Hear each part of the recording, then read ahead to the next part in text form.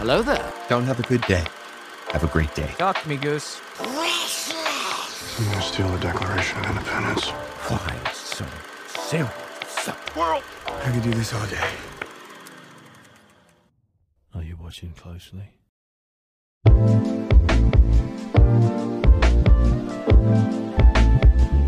Welcome, everybody, to the One-Eyed Film Podcast. I'm your host, Seth Mossberg, and today I got Zach joining me for our discussion on Ant-Man. What's up, Zach? Hey, how's it going? So Ant-Man and the Wasp: Quantumania just released, and we figured this is the perfect way to debut our approach to how we're going to cover these movies that are very based in comics and superheroes and all of that. Instead of going movie by movie or even phase by phase, trilogy by trilogy, all these things we discussed, instead we're going to do character studies, and where we're going to look at a specific character. We're going to follow them through their solo movies, their trilogies, their character arcs throughout all of these movies that they kind of lean into other people's movies as well. And we're going to see how they grow from the person we're introduced to them as, and where they bring the story as they play out through, again, their stories and other people's stories on the big screen, and just where they end up by the time we know them. And then we might cover the movies as they are released and give our thoughts on them. Let us know if you'd like to see that. But we're going to dive into Ant-Man. Zach, what do you think Ant-Man, Scott Lang, brings to the MCU, and what are your thoughts on him? We'll dive deep in here in a sec, but what's your initial thesis on this character that is kind of silly but also brings a lot to at least the Infinity Saga when that was still rolling through? Yeah, I think Scott Lang is a great character, and while his story arc may not have the depth of, say, like Tony Stark or Matt Murdock, who he is just way more accessible to the common viewer, since he's not like a millionaire or a god or was juiced up by a super soldier serum. He's just a normal guy who gets thrown into an adventure, and I think that's way more easier for us to connect with as the viewer. Yeah, the Ant-Man movies have kind of been known as the silly movies of the MCU. They're very lighthearted and very fun to watch. You wouldn't think that they bring a lot to the table in the greater story of the MCU, but when Ant-Man and the Wasp, the first one, really introduced us to the quantum realm and the importance of that, and really set up Scott for coming back in Endgame and basically not creating time travel, but discovering the possibilities of time travel and giving that opportunity to Tony to make a device to travel through time, that was almost counterintuitive to what the entire Ant-Man style of movie was. I mean, you have Louise, who doesn't really take things seriously and does almost a third-person monologue because he's silly like that, and no one would actually do that, so it's kind of an unbelievable type of character / movie, and yet it does bring a lot of stuff, and especially the quantum realm and how that played into Endgame, and now the movie that just came out and how that's introducing Kang and the big bad of the next maybe decade, however long they want the Kang Dynasty saga to go. Those movies can still bring a lot to the table for pushing the story forward, and it doesn't, just because they're silly doesn't mean they're not useful.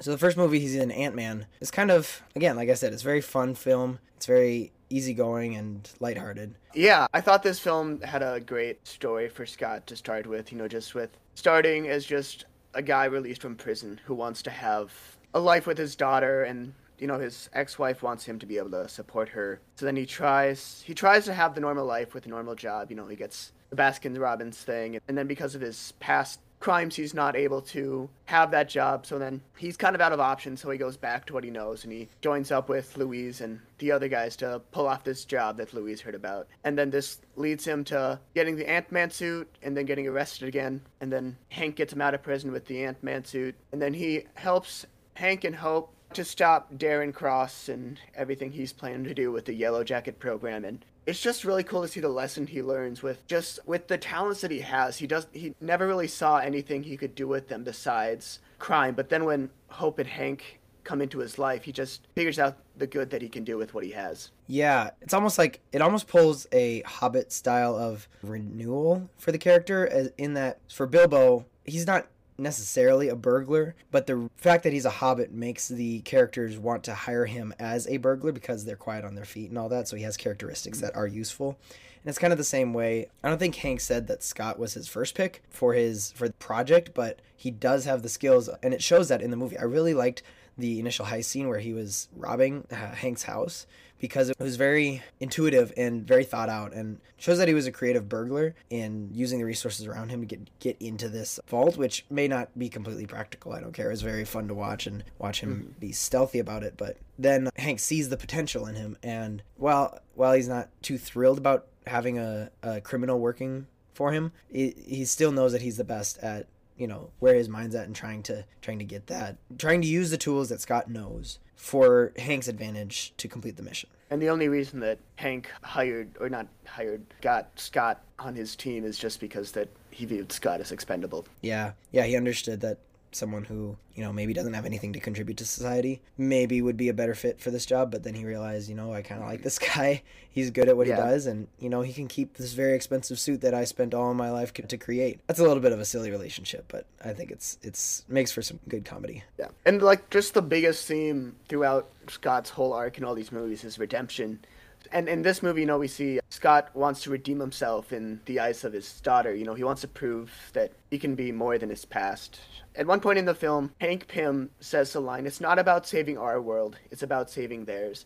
And that just does a great job at just summing up what Scott's whole arc basically is just saving his daughter's world. Because his daughter is just like his whole life. Yeah, I would agree with that. He really loves Cassie, and the sacrifice that he is willing to give to her so that she can live as normal of a life as she can without him around is telling of a good father. And even though he's a bad father for being a criminal, he is a good father for wanting the right things for his daughter. So it's kind of, does the means justify the end? Where does Cassie get maybe a happy life with her mom and her boyfriend? Yeah, sure, but she still gets the influence from Scott trying to be in her life, and yet her mom doesn't really like that. She's like, why are you doing here? She doesn't see the good in Scott yet, and it takes her until the second movie to kind of be like, he's not that bad. He's a criminal, and yes, he's under house arrest in the second movie, but his heart is for Cassie. I do gotta say, in the first movie, the final fight scene is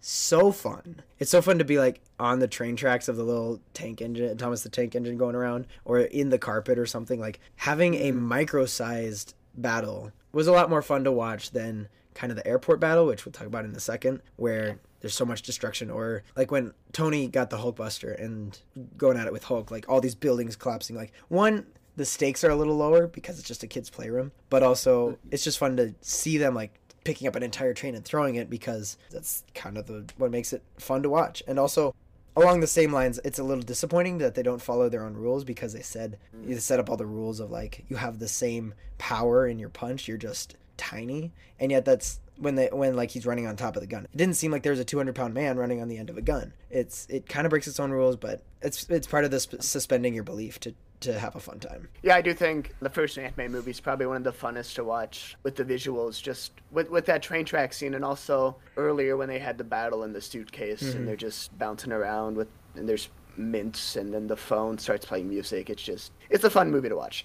Yeah, anytime a movie starts doing like background music in the real world, it's called diegetic sound. It's very fun to see how they integrate it without being cheesy. Like, if they get too cheesy in the wrong style of movie, then it's just cheesy. But even like in Puss in Boots 2, which we do have an episode coming on that, just you wait, Puss like says, give me some background music, and they start playing, and that's silly because it's a comedy movie. Yeah. Whereas in this one, it's not full comedy, but it's very grounded and real, and so you kind of, what does he say? I'm going to end you? He says, I'm going to exterminate you. Yeah, he says, I'm going to exterminate you, and then a song called Exterminate plays, or something like that. It's just kind of silly, and maybe a little nod at like how sometimes our virtual assistants don't understand us all the time, but it makes for a fun movie. And even the end, when Scott is trapped in what we now know as a quantum realm, kind of the microverse of the world, like smaller than an atom, it's scary. Like, if you're listening with good sound, like probably not on your phone, it's just almost, it's not even no sound, it's almost sucking sound from the room. Like, it's so quiet, and they meant for that to be like feeling empty and void, and it's terrifying being alone like that. And then Scott hears Cassie's voice, and that goes to further show that he is living for his daughter to try and give her the best life,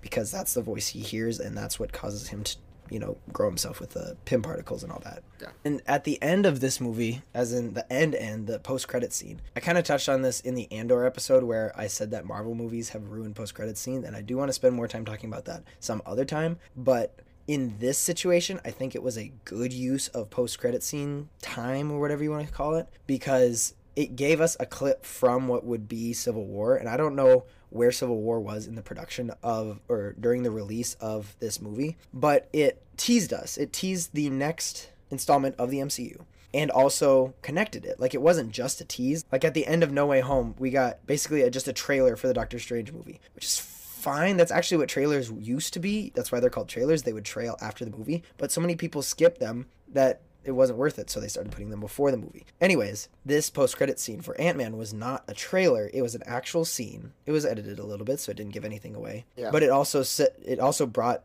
Sam Wilson back into the picture because he had just appeared in the Ant-Man movie, and he said, "I know a guy."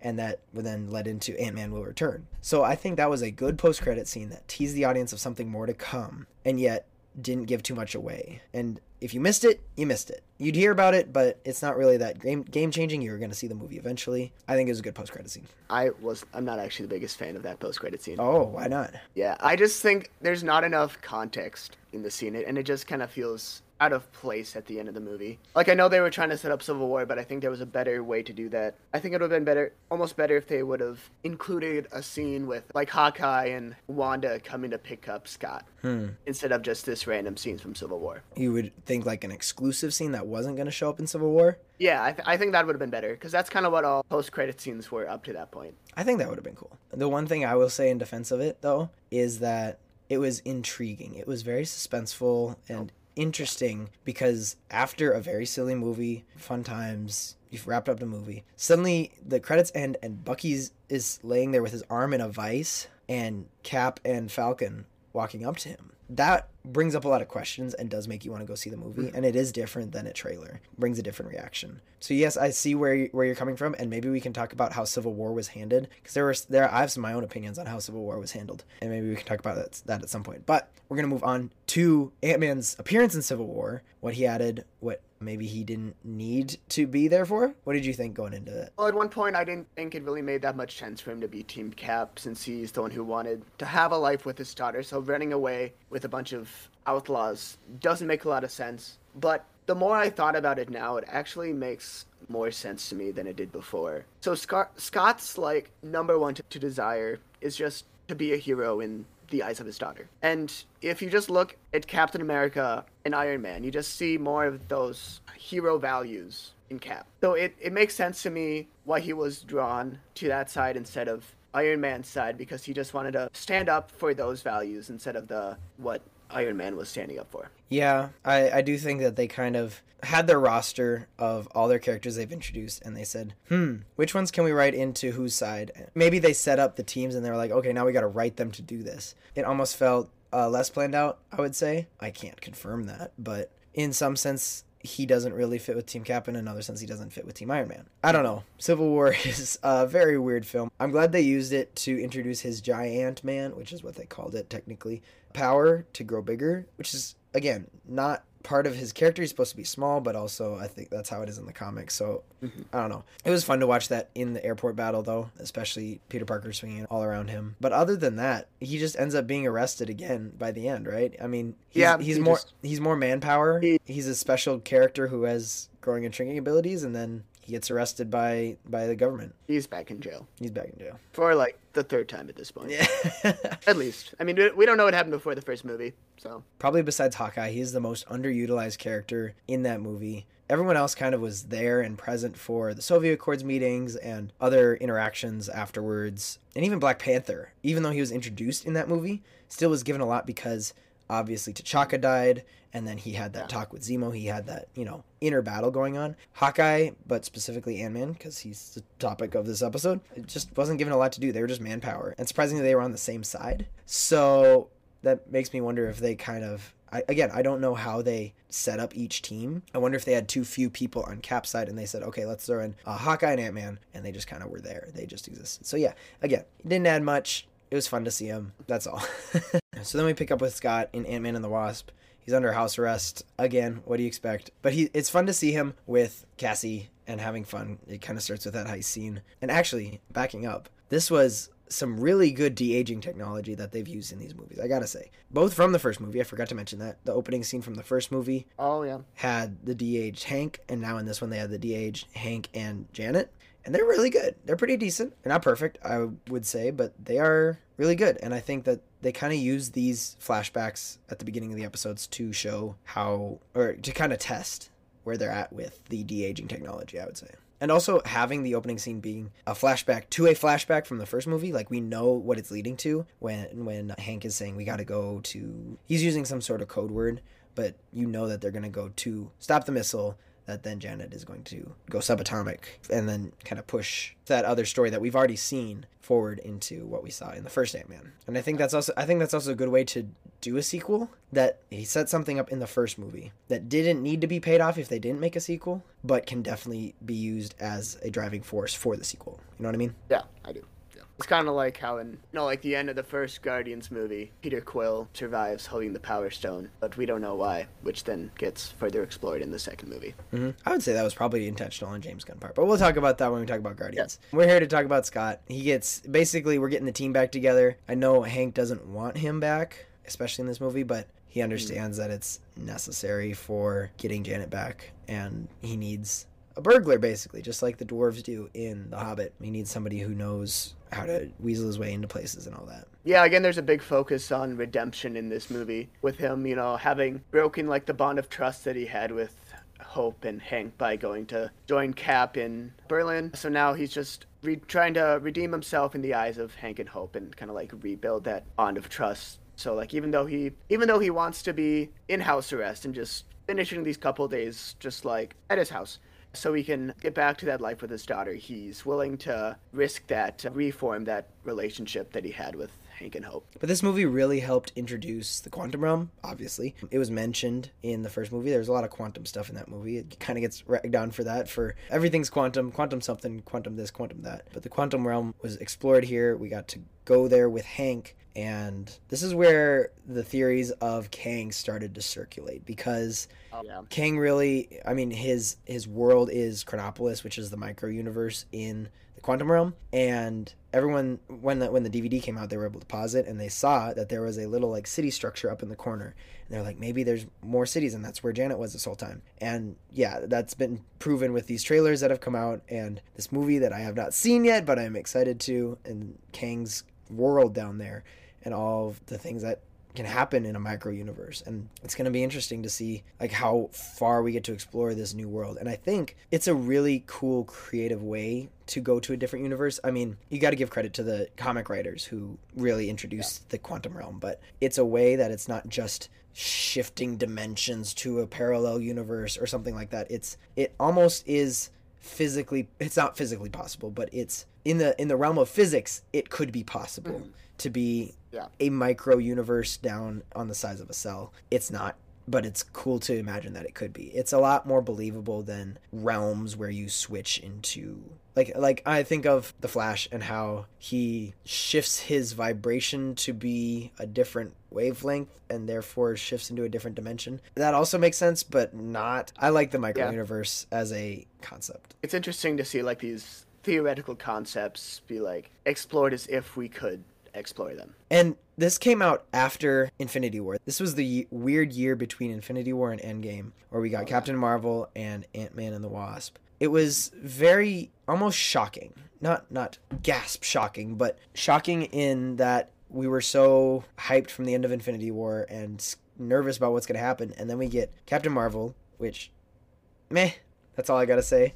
And then another silly, goofy movie about Ant-Man that seems to not be connected, but by the end, we really do connect it. The thing that those two really did was kind of fill in the negative space that was just a little bit, because you get Carol giving Nick Fury the universal pager, and then you get what was Scott doing during Infinity War. And I think it was very important for them to leave him out of Infinity War so that they could have this movie, Ant-Man and the Wasp, to introduce the quantum realm that can then be introduced in Endgame. You know, I remember in the moment of Infinity War, we were all wondering, where's Hawkeye, where's Ant-Man, are they going to show up? And when they didn't, we were like, okay, well, now our questions will be answered in this movie. And yes, they were, and then even connected by the post-credit scene. And that was also a good post-credit scene where it didn't directly affect the main story of the movie, the 2 hours you just sat through, but it bridged over to what would be Endgame and connected it and finally made your mind connect the dots on where this whole story was going. Yeah, I kind of feel like both Ant-Man movies were oddly placed in the release order, with the first Ant-Man coming directly after Age of Ultron, and then the second one coming right after Infinity War. It just feels, you're going from like these big stakes films to these very small, self-contained films, which it seems like some fans were not as happy with that. But I mean, I like the movies. It just seems like that was an odd spot to put them. I have an interesting question for you. Would you prefer a self-contained solo movie in the MCU or a greater world-altering collab movie like Civil War? Not specifically Civil War, but would you rather have Black Panther, the first one, or would you rather have Infinity War where everyone's together and basically changing the entire direction of the saga? Well, it's hard to have just one because you need both to essentially build the universe. So while I do like the Ant-Man movies as they are, it's just how big the stakes of Age of Ultron were and Infinity War were. I just think they really just dialed back a lot. Yeah. The Ant-Man movies. Yeah, I agree.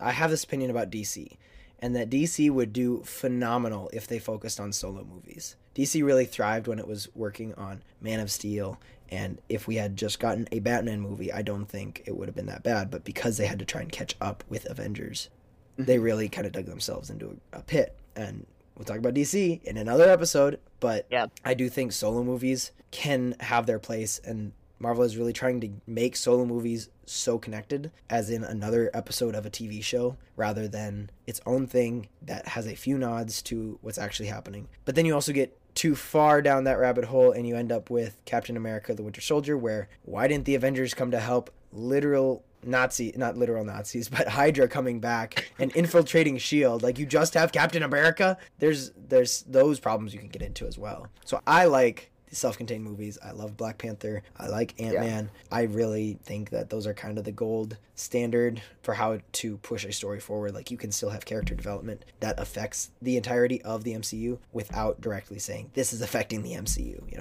Mm-hmm.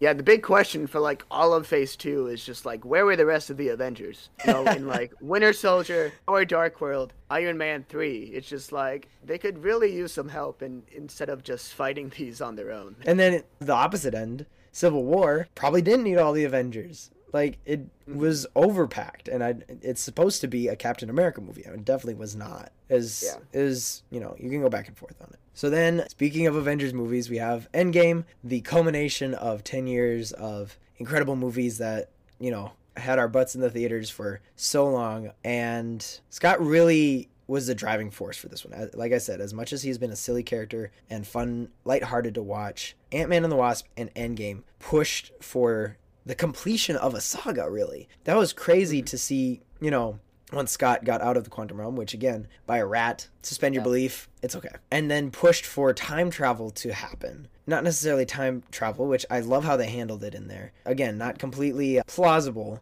but I like the Endgame explanation of time travel much better than something like Back to the Future or Looper or something like that, where, different branch timeline happens. And that also helps play into Loki and hopefully the Kang Dynasty saga, whatever they end up calling it, as they branch off into the multiverse saga. Yeah, just going on with the theme of redemption, Scott's pretty much like a source of redemption for the Avengers in this movie, and the fact that he came from the quantum realm, and then he was like, it was 5 years for you guys, but it was only 5 hours for me, and then that's how they discovered time travel. Even though it's not really like his redemption in this movie, he is the source that leads the Avengers to their redemption. And he's almost like a child, where he can have a lot lighter view on life. And Cap is kind of brooding at this point. He's not brooding, but he's very accepting of the life that they have now. And Scott's still like, oh, happy-go-lucky, I'm Scott Lang. Yeah. And so he's like, you guys gotta try this, blah, blah, blah. And yeah, he there are some points where he kind of just disappears for a while. And it's kind of expected with such a massive movie. But yeah, he plays his role in Endgame and pushes forward the story to the peak of what it ever was and probably ever will be, honestly. Endgame time travel, going back to 2012 and the Battle of New York, That was, we'll talk about that in an Endgame episode, but that was so much fun to watch, man. Seeing him like bust through the Avengers headquarters was probably like one of the coolest scenes, or one of the coolest shots in like the whole final battle. Yeah, I agree. And then where do we expect him to go? We'll give you our thoughts on Ant-Man and the Wasp: Quantumania sometime, but what are we expecting from this movie? I'm expecting a lot because it's introducing the next big bad after Thanos. Kang is going to be hopefully terrifying, not some mediocre villain, but I think, again, this is one of the movies that is going to be lighthearted and yet somehow bring a lot of depth to it. It sounds like he's making a deal with Kang. It's going to include something to do with Cassie because that's his whole driving force. Cassie is going to become Stature, which is exciting to have a younger superhero. They really are trying to set up the Young Avengers, which they better do it fast before they get too old. But I am looking forward to what this movie can bring, and I don't know how it's going to end. I am nervous that they could kill off Scott Lang because they're introducing Cassie and Stature. And if they do, I hope it's Tony Stark's level of emotion where he's dead and he's not coming back because his sacrifice was worth it. I'm not saying I want him to, but if they go that route, they need to. With having Ant-Man and the Wasp: Quantumania and Guardians of the Galaxy Volume 3 back-to-back is very interesting because the first two Ant-Man movies and the first two Guardians movies were both very lighthearted. And then to see both of these movies take like a drastically different turn in tone from like comedy and drama to drama comedy is just so interesting. And it's just, while I don't think Scott Lang is going to die, I think they're going to save him for Kang Dynasty and Secret Wars. I think this is going to be a very like emotionally driven movie with, it seems like Kang is promising Scott to give him back the 5 years that he missed with Cassie. So it's going to be very interesting to see that emotional drive from Scott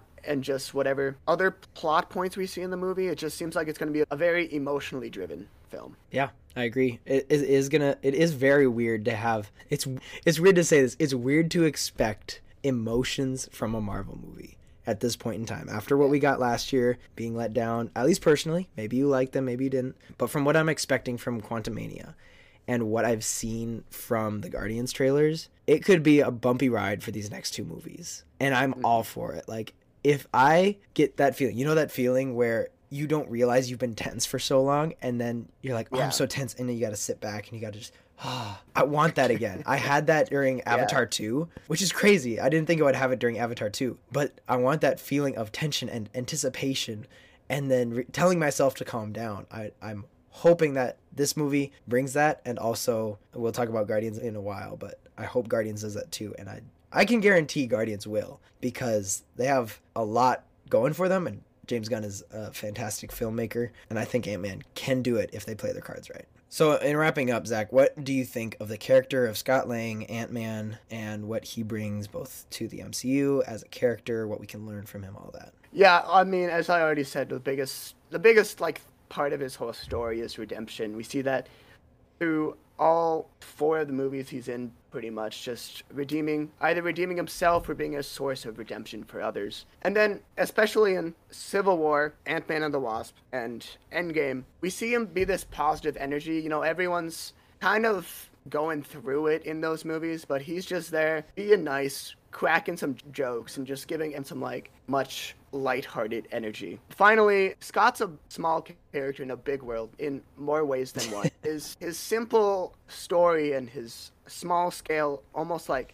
domestic storylines in his actual films kind of allow us to sympathize with who he is and allows us to enter into his shoes and see the universe from where he's at. Yeah, with Scott in Endgame, we can really just put ourselves where he's at and experience a film from his point of view, and that just makes everything else so much bigger. And also, I guess the other thing is that with Scott kind of being the joking guy, sometimes the world takes itself too seriously. Sometimes the Marvel movies take themselves too seriously. Be a lighthearted person in your friend group or your work group. Just try and see the positive side. That sounds kind of cheesy, but especially as Christians who have hope for a better future, of another life, of living with God, you can bring your joy to other people's lives, kind of in the same way Scott does and tries to make people laugh. I don't know that he tried to make people laugh, but he is a funny guy who ends up making us laugh. Sometimes all someone needs is someone there to be nice and crack jokes. Exactly, yeah. So be that person as much as possible. Brighten up other people's day. And I hope we brighten up your day with this podcast. I ask that you share it with your friends, brighten up their day. Follow us on whatever platform you're listening on. Subscribe on YouTube. We have a YouTube channel where all of our episodes are as well. Woo. We have videos up there.